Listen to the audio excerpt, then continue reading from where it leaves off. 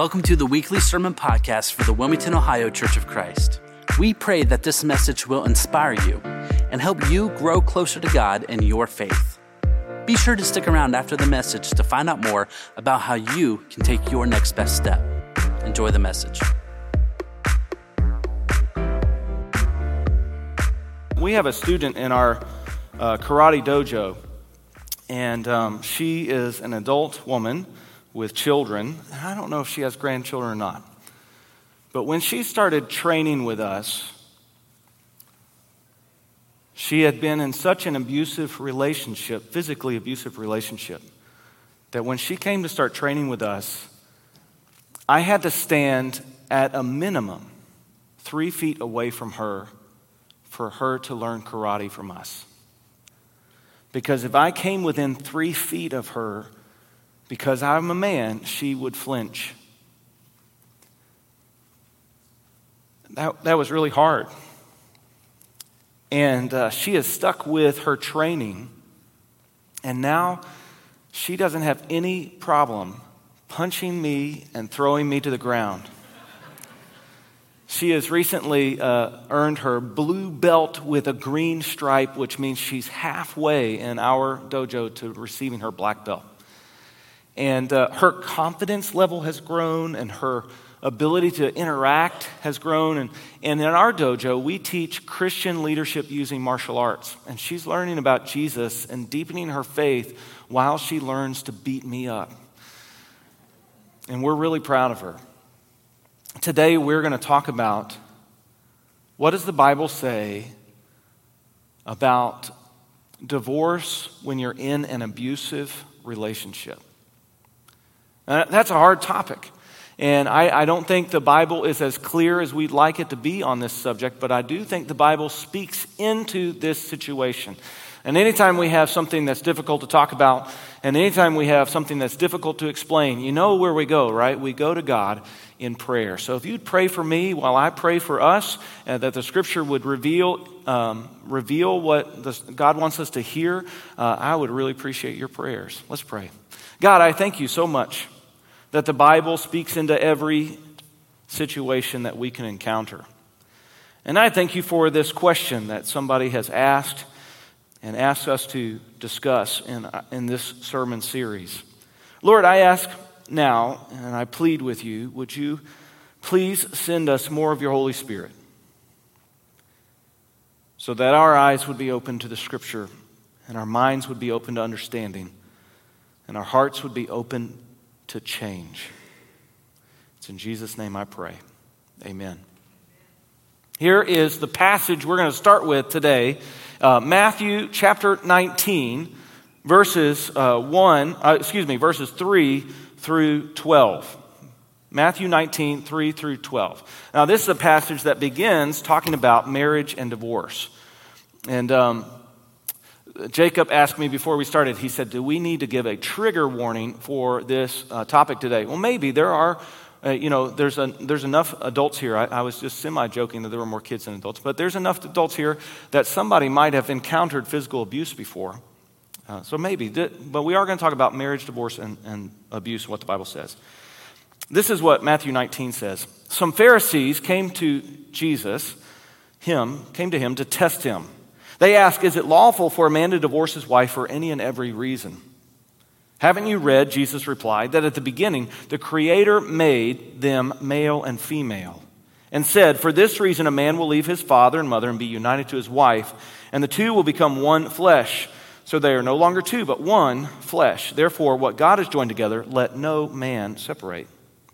Why then, they asked, did Moses command that a man give his wife a certificate of divorce and send her away? And Jesus replied, Moses permitted you to divorce your wives because your hearts were hard.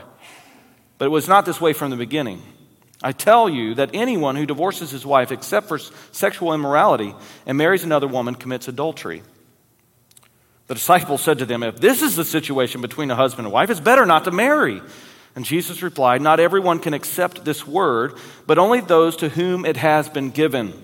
For there are eunuchs who were born that way, and there are eunuchs who have been made eunuchs by others, and there are those who choose to live life like eunuchs for the sake of the kingdom of heaven. The one who can accept this should accept it. Point number one here, I think we need to use biblical wisdom when the Bible seems to be unclear. When I was growing up, I was taught there were only two legitimate reasons, two justifiable reasons to have a divorce. One would be in sexual unfaithfulness, sexual immorality, like Jesus just spoke in there. Another is mentioned by Paul, who says if you're married to an unbeliever and that unbelieving spouse leaves you, then you are free to have a divorce. Now, I was taught what I would call a restrictive view on divorce, and that I was taught that because God says marriage is so holy and so important. And marriage should be protected from divorce. But it is unclear here because Jesus says these words. He says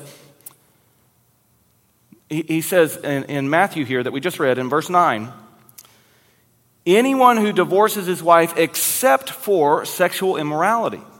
And when I was growing up, I was taught, Jesus is only giving one exception on how you are allowed to have divorce. Well, I was also taught the Bible does not contradict itself. And I believe the Bible is inerrant and true and speaks to every situation. So if Jesus says there's only one exception, and then we turn a couple of pages and Paul gives another exception, then either there's a contradiction in the scripture, because Paul in 1 Corinthians chapter 7, Paul is inspired by the same Holy Spirit to write these words that inspired Jesus to say, except for sexual immorality. Turn a couple pages, and then Paul writes in 1 Corinthians 7:15, if the unbeliever leaves, and he's talking about divorce there, the brother or sister is not bound in such circumstances. God has called us to live in peace. Not bound there means you're free. You're free from that marriage. You're not enslaved to that marriage anymore. And when in Roman law, if a spouse leaves, that was divorce. And Paul was speaking to Romans. And so, if Jesus says there's only one exception, and then we turn the page, there's another exception, either the Bible contradicts itself or I'm not quite understanding what's going on in the passage. And anytime I run into a contradiction or a seemingly contradiction in Scripture, I find that if I beat my head against the Scripture long enough, the Scripture wins.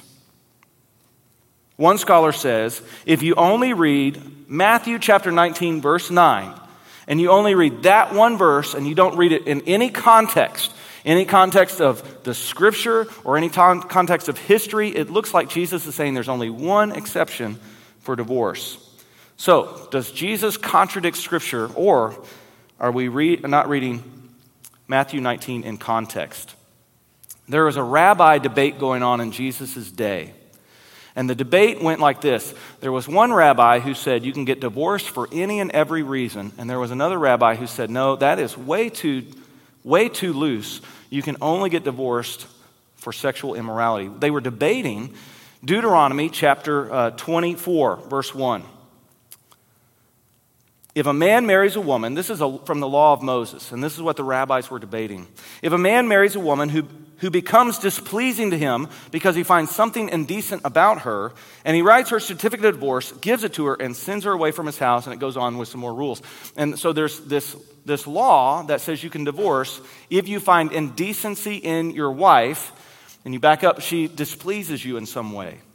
And what the rabbis and what the culture of Jesus' day, they were arguing and debating about, what does that word indecency mean? And so the Pharisees came and asked him, Matthew 19:3, is it lawful for a man to divorce his wife for any and every reason? They are living in this debate. Can you divorce her for any and every reason or only sexual immorality?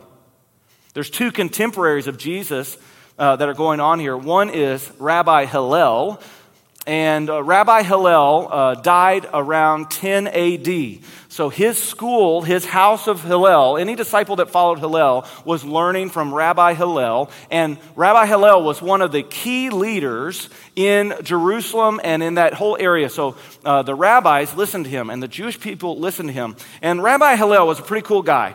So tradition says he dies at 120 years old, about the time Jesus is a teenager or somewhere around there.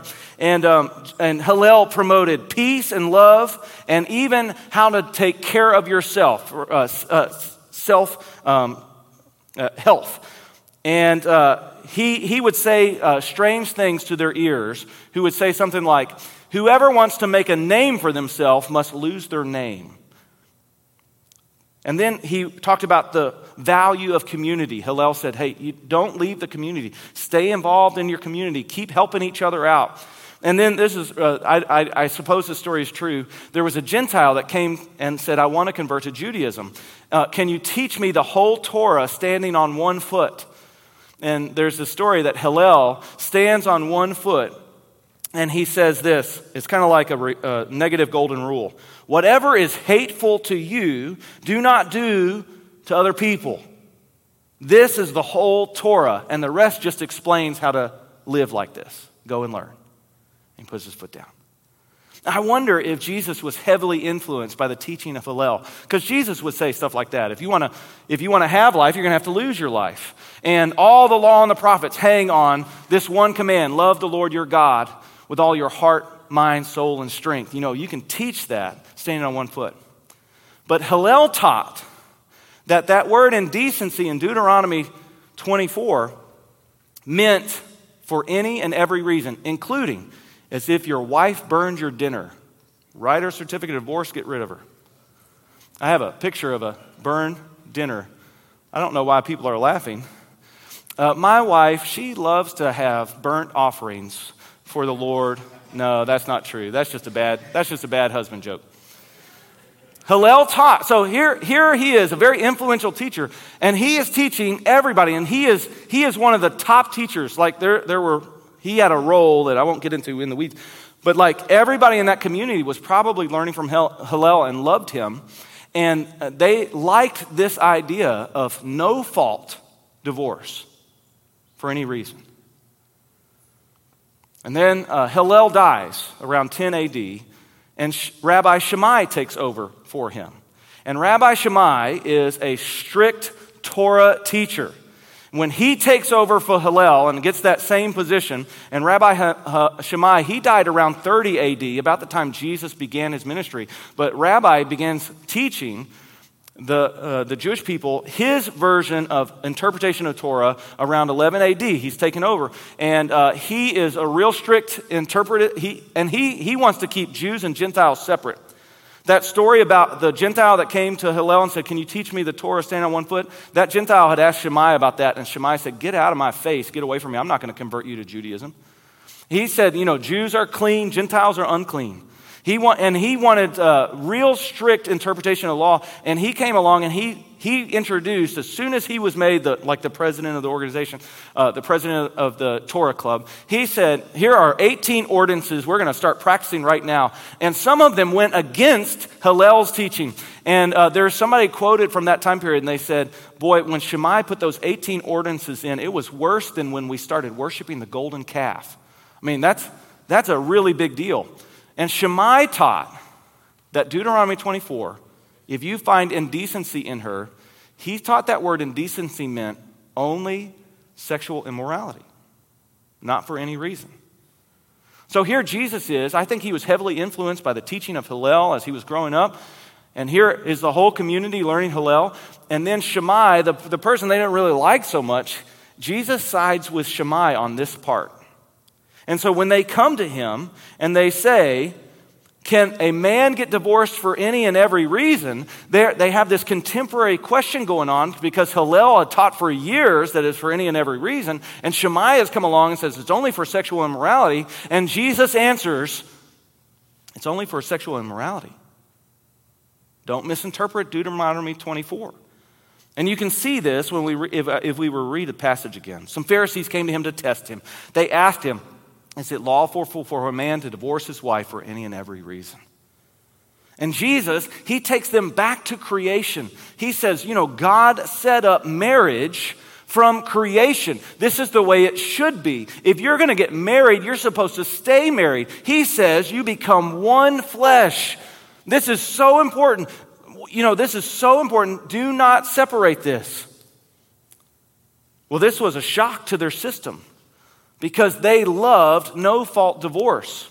And there were already exceptions in this area. It was expected if you married your wife and you didn't have kids within 10 years, you were supposed to divorce her to find somebody to marry that could have kids with you. It was expected to get a divorce. They weren't asking, is there only one exception? They were asking about this argument. And they said, well, why then did Moses command that a man give his wife a certificate of divorce and send her away? And Jesus says, Moses gave you a certificate because your hearts are hard. And he's pointing at the Pharisees. You wonder why the Pharisees didn't like him. The reason divorce happens is because we live in a sinful, broken world. This is not the way God designed it. This is not the way God wants it. But there are some times when our sin is so pervasive and we are unrepentant so much that we will do opposite of what God says in rebellion, knowing we're wrong, and pursue something he doesn't want us to do. Jesus says, Moses permitted you to divorce your wives because your hearts were hard. A hard heart can happen to anyone. If we hear from God and he tells us to do something, if we read in Scripture and it says, do this, and it's really clear, like most of the Scripture is really clear, and we ignore it, the Scripture says our hearts become callous, hard, our consciences become seared, whereas we will stop listening to God and go down a path of destruction. We will go down our own path of destruction because we stop listening to God. And there comes a time in your life when you're on that path and you continually rebel against God, continually push against God, continually say, I'm not going to listen to God, I'm not going to listen to Scripture, I'm not going to listen to Jesus, I'm not going to listen to the church around me, these smart people who care about me. God says, okay, I'll let you go down that path of destruction. Go ahead.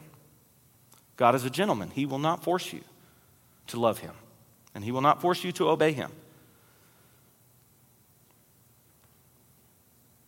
And so Jesus answers this question.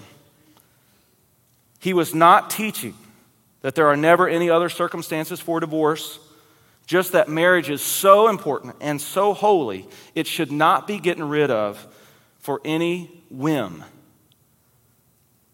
We need to value marriage more importantly, is what Jesus is saying. And I think when we read that passage in context of what was going on in their community, it keeps us from saying, oh, the Scripture must contradict itself. Because Jesus says, don't get divorced except for one reason, and then you turn a couple pages, here's another reason you get divorced. Everybody following along? The disciples were shocked at this. Chapter 19, verse 10, they said, oh, if this is the situation between husband and wife, it's better not to marry. I think what the disciples are saying here is, well, I like it better when Hillel teaches it, because what if I'm unhappy in a relationship? Then I can just get out of it. Or what if my wife does burn my food? I can just get out of it. And there were some that were teaching, even if your wife becomes unattractive to you, just get out of it. And Jesus says to them, because they said, if this is the situation, we want the no-fault divorce. If that goes away, it may be better not to marry. And Jesus says, you don't have to get married. That's okay. It's an okay way to live, to not get married. Which also countered what they were taught in that day. One of the things that they were taught is a good Jewish boy is he's going to get married, he's going to have lots of kids. And there was a stigma that if you didn't get married, there was something maybe wrong with you. Or if you didn't have kids, there was something maybe wrong with you. And that stigma is not what God established in the Scripture. And so Jesus says it's okay not to be married. He says, some people can handle that. And some people are made that way. Some people choose to be that way. And if you can choose to remain single and honor God with your life and not be distracted by anything else, that is a good way to live.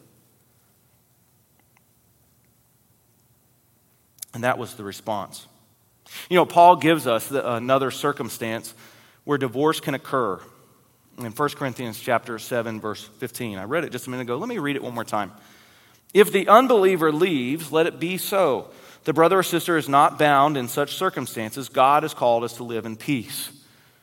And what he was talking about in that situation in the church at Corinth, these people had come to faith in Christ, and when they came to faith in Christ, sometimes their spouse did not come to faith in Christ with them. Paul and Apollos, and they had just introduced Jesus to this community, And you had Gentile believers and Jewish believers, and some people came to faith and their family didn't. And that caused pretty severe conflict, you can imagine.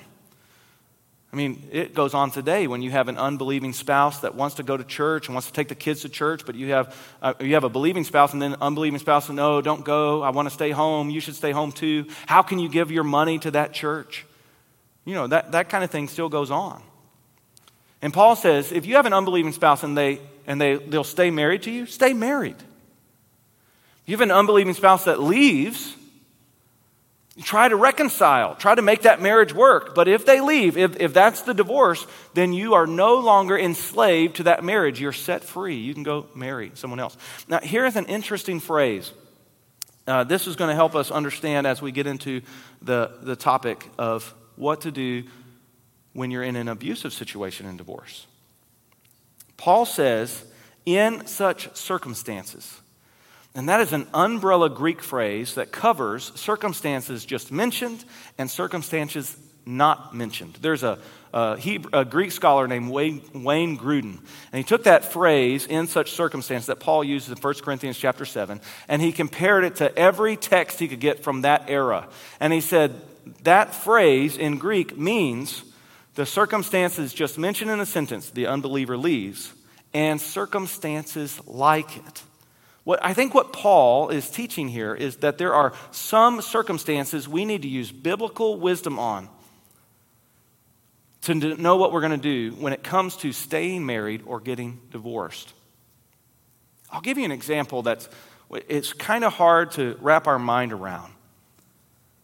When does abuse start, for example? And what would you do in this situation? So I found this from a case study. There was a man who worked nights, and he would come home and sleep during the day, but on his off days, he would stay up all night so it wouldn't mess up his sleep pattern.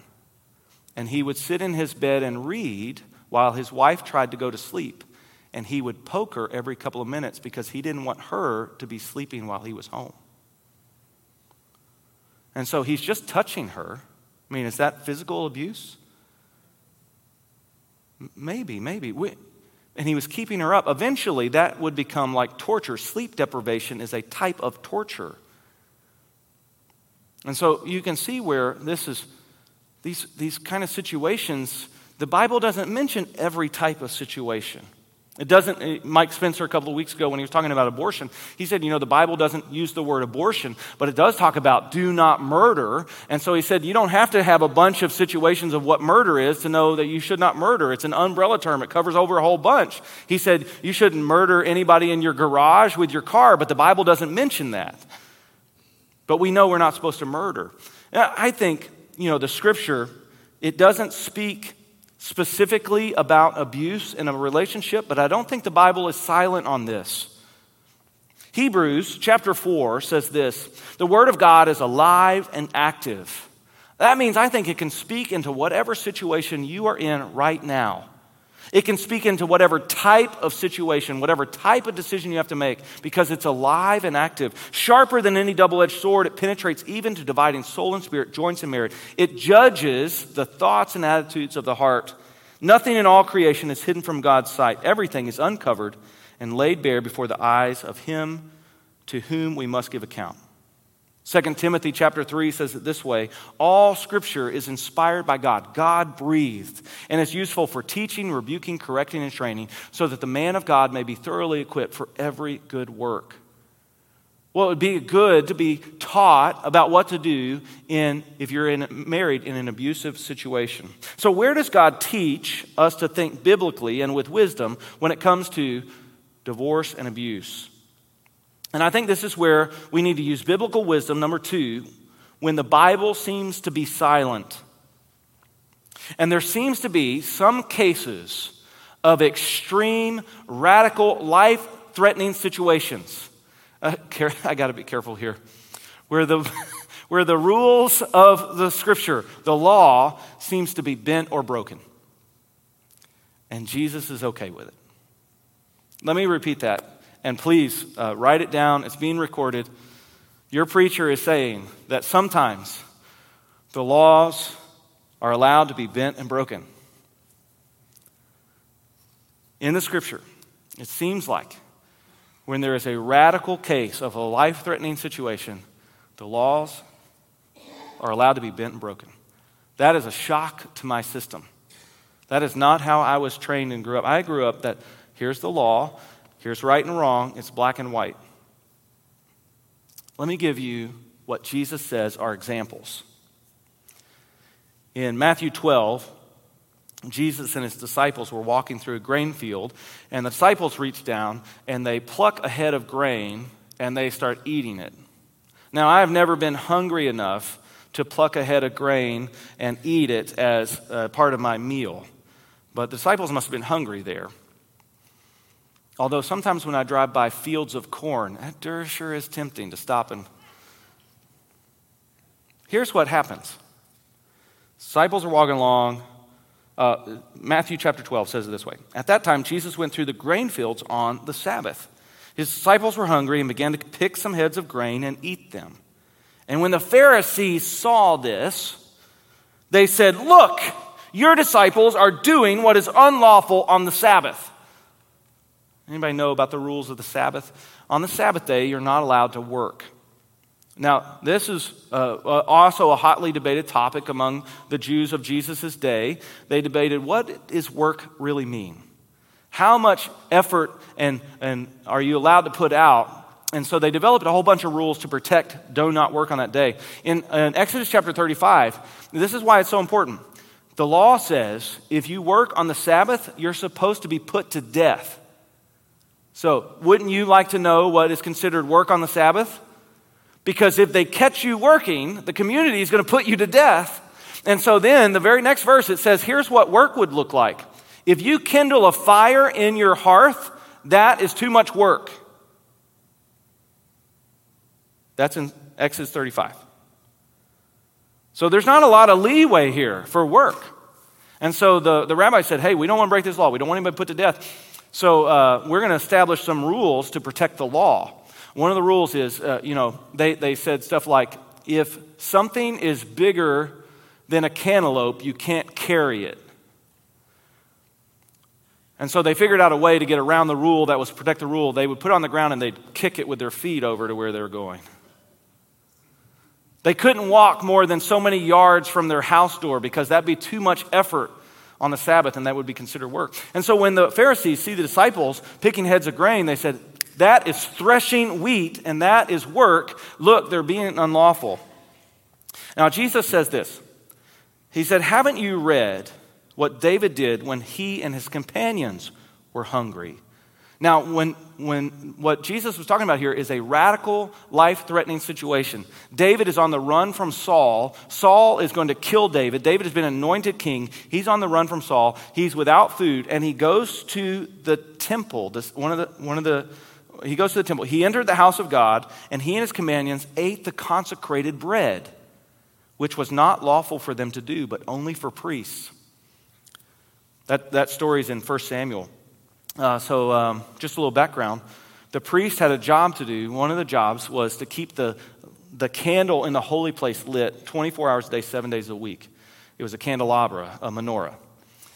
Another one of their jobs was they had to make 12 loaves of bread and make sure they had 2 rows, 6 bread.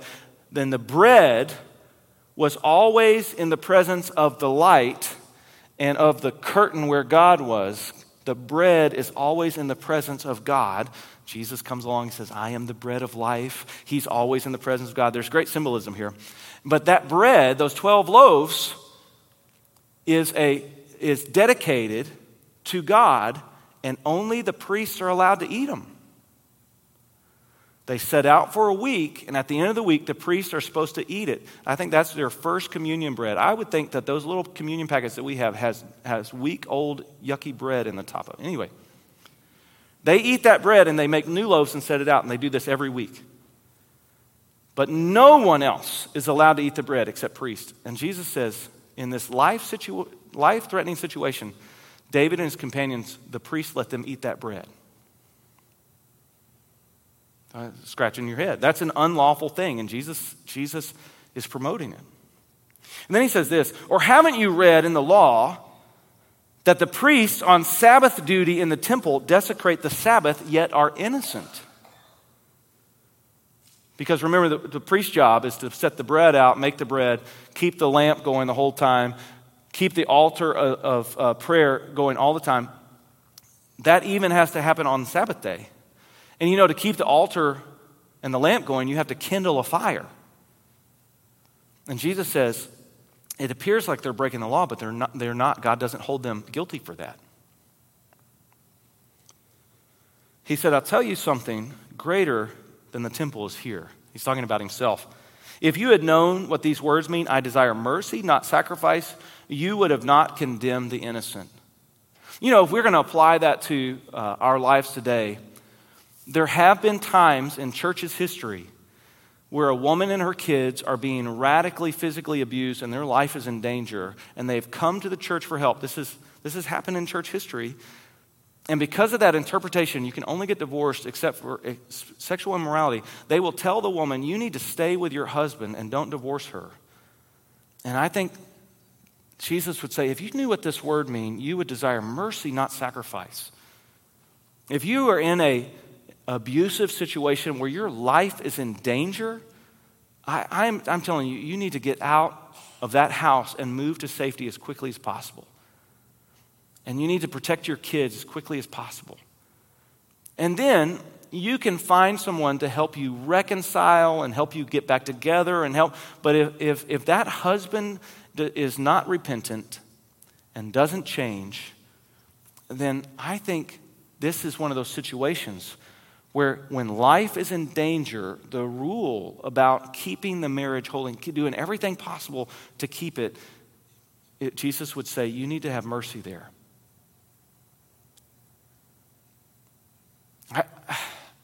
And I don't want anybody to take what I'm saying and then use it to pursue a divorce that's not really legitimate.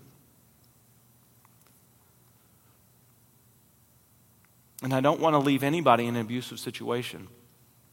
Jesus continues, the Son of Man is Lord of the Sabbath. Going on from that place, he went into their synagogue, and a man with a shriveled hand was there. And looking for a reason to bring charges against Jesus, they asked him, is it lawful to heal on the Sabbath? And he said to them, if any of you has a sheep and it falls on a pit on the Sabbath, will you not take hold of it and lift it out? How much more valuable is a person than a sheep? Therefore, it is lawful to do good on the Sabbath. Then he said to the man, stretch out your hand. So he stretched it out, and he was completely restored, just as sound as the other. Jesus is saying, when life is in danger, do what is good. I think we can apply that to a physically abusive situation where someone's life is in danger. Do good in that situation. I think this is one of those other such circumstances.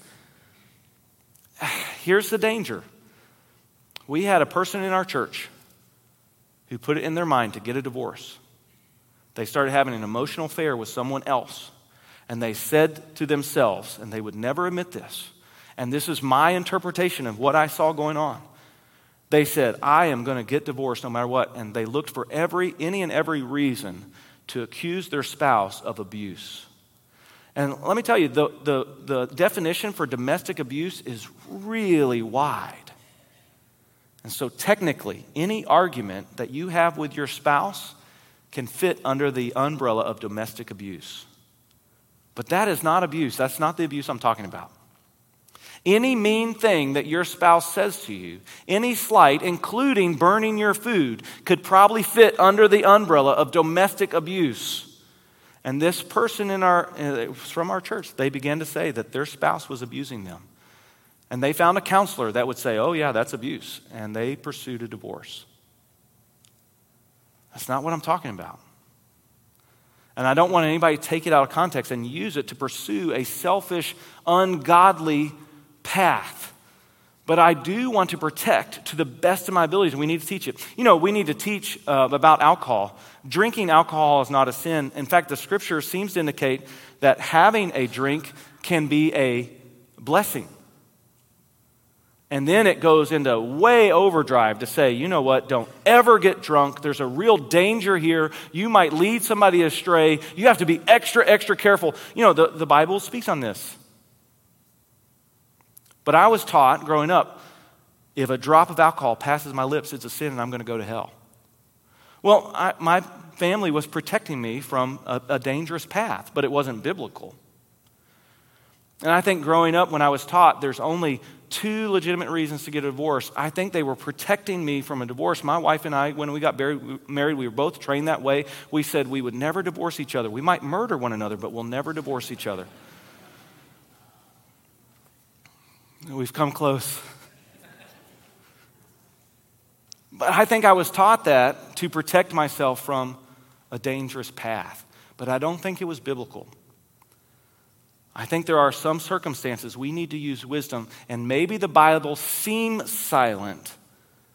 But when it seems silent, I believe it speaks into every situation. I think if we can use wisdom and apply what Scripture teaches, we can learn what to do in any and every situation. It appears to me that Jesus is teaching in Matthew 12 that if life-threatening situations are going on, sometimes the rules need to be bent or broken. He said David did something that was unlawful. His life was in danger. He said you'd pick up a sheep out of a pit, but that's breaking the working law of the Sabbath, but you would do it to save a life. And people are so much more valuable than animals.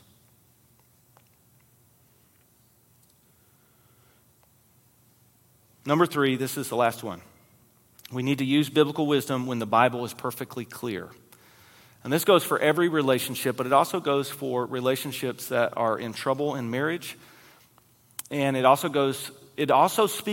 speak into if you are being abused. Now, let me remind you again, if your life is in danger, you need to separate and you need to get to safety.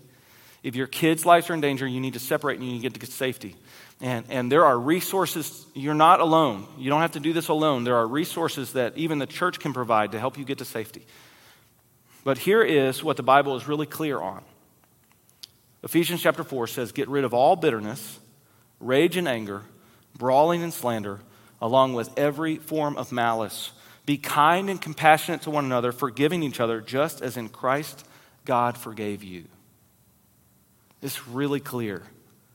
In every relationship we're in, we're supposed to seek that loving peace of forgiveness to the best of our ability. As far as it depends on us, we are supposed to move toward peace. And so that means we need to try with our best efforts, legitimate efforts, to have forgiveness because of what Christ has done for us. Christ has forgiven us. There is no sin so great that it cannot be forgiven from Christ. And Christ holds this forgiveness out and open and available to anyone.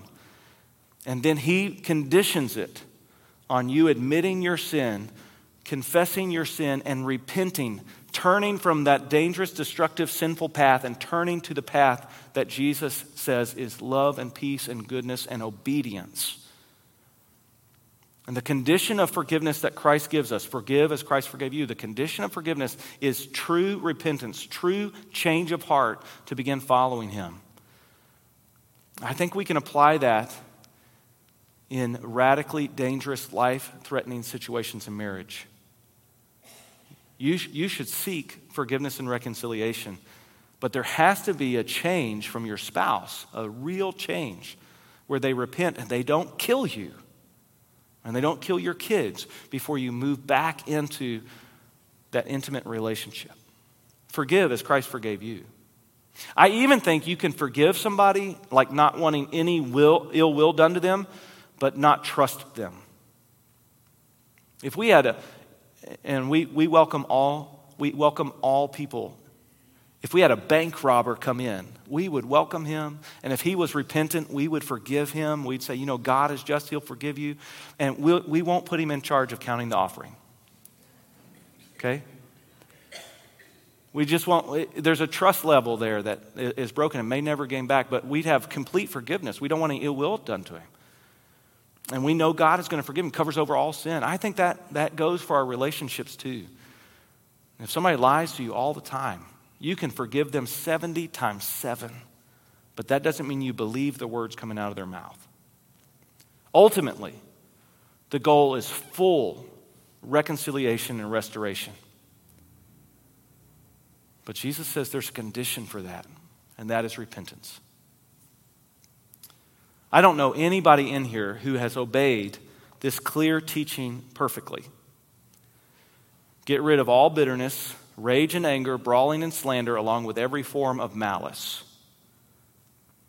Be kind and compassionate to one another, forgiving each other just as in Christ God forgave you. I don't know that there's anybody in this room who has obeyed this perfectly in every relationship. In fact, I bet there are some relationships you can think of in your mind right now that you are still bitter about, and you still hold ill will towards somebody. I bet there are some people in here that when they see that person coming down, they get out of the way and turn and walk so they don't have to have a conversation with them. They don't have to talk to them. They are still bitter in their heart about it, even if they think they're obeying Jesus, being right.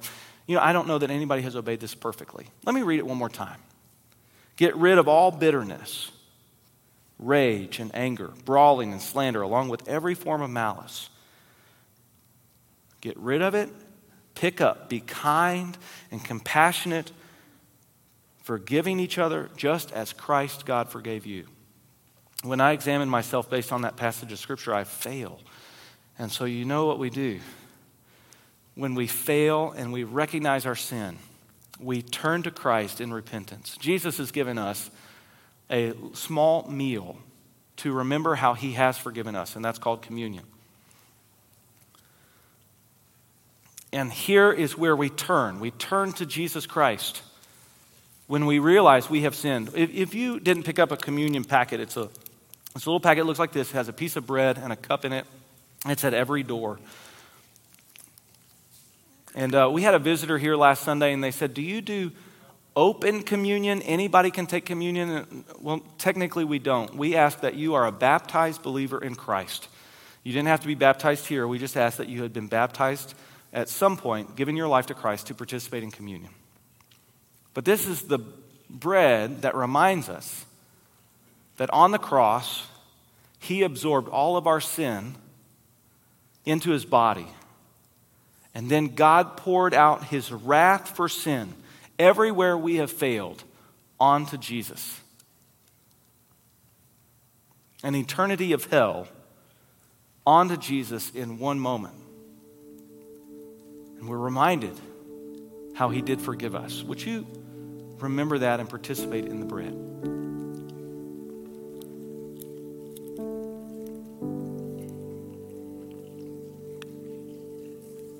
Jesus, I thank you that where I remain bitter and I'm having trouble forgiving, that you even forgive me and cover me with grace and give me the strength to change. Lord, help me. Would you take out your cup?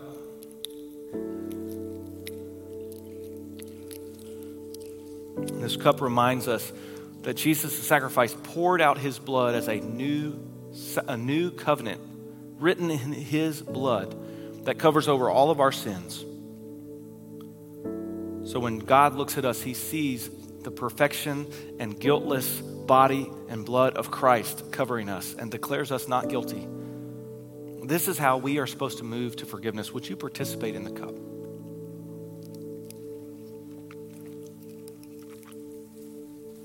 Lord, we thank you and praise you for the blood of the new covenant that says we can be adopted into your family, that we can be blessed with forgiveness, that we can live empowered by the Holy Spirit, seeking to be compassionate and kind, loving one another, forgiving just as you have forgiven us. Lord, help us to do that. Thank you for the grace where we have fallen short. It's in Jesus' name I pray. Amen. To wrap up, I think the scripture teaches that if life is in danger, this is answering the question, what to do about abuse in marriage. If your life is really in danger, then the scripture teaches that would be a legitimate reason. After you have gone through all the other options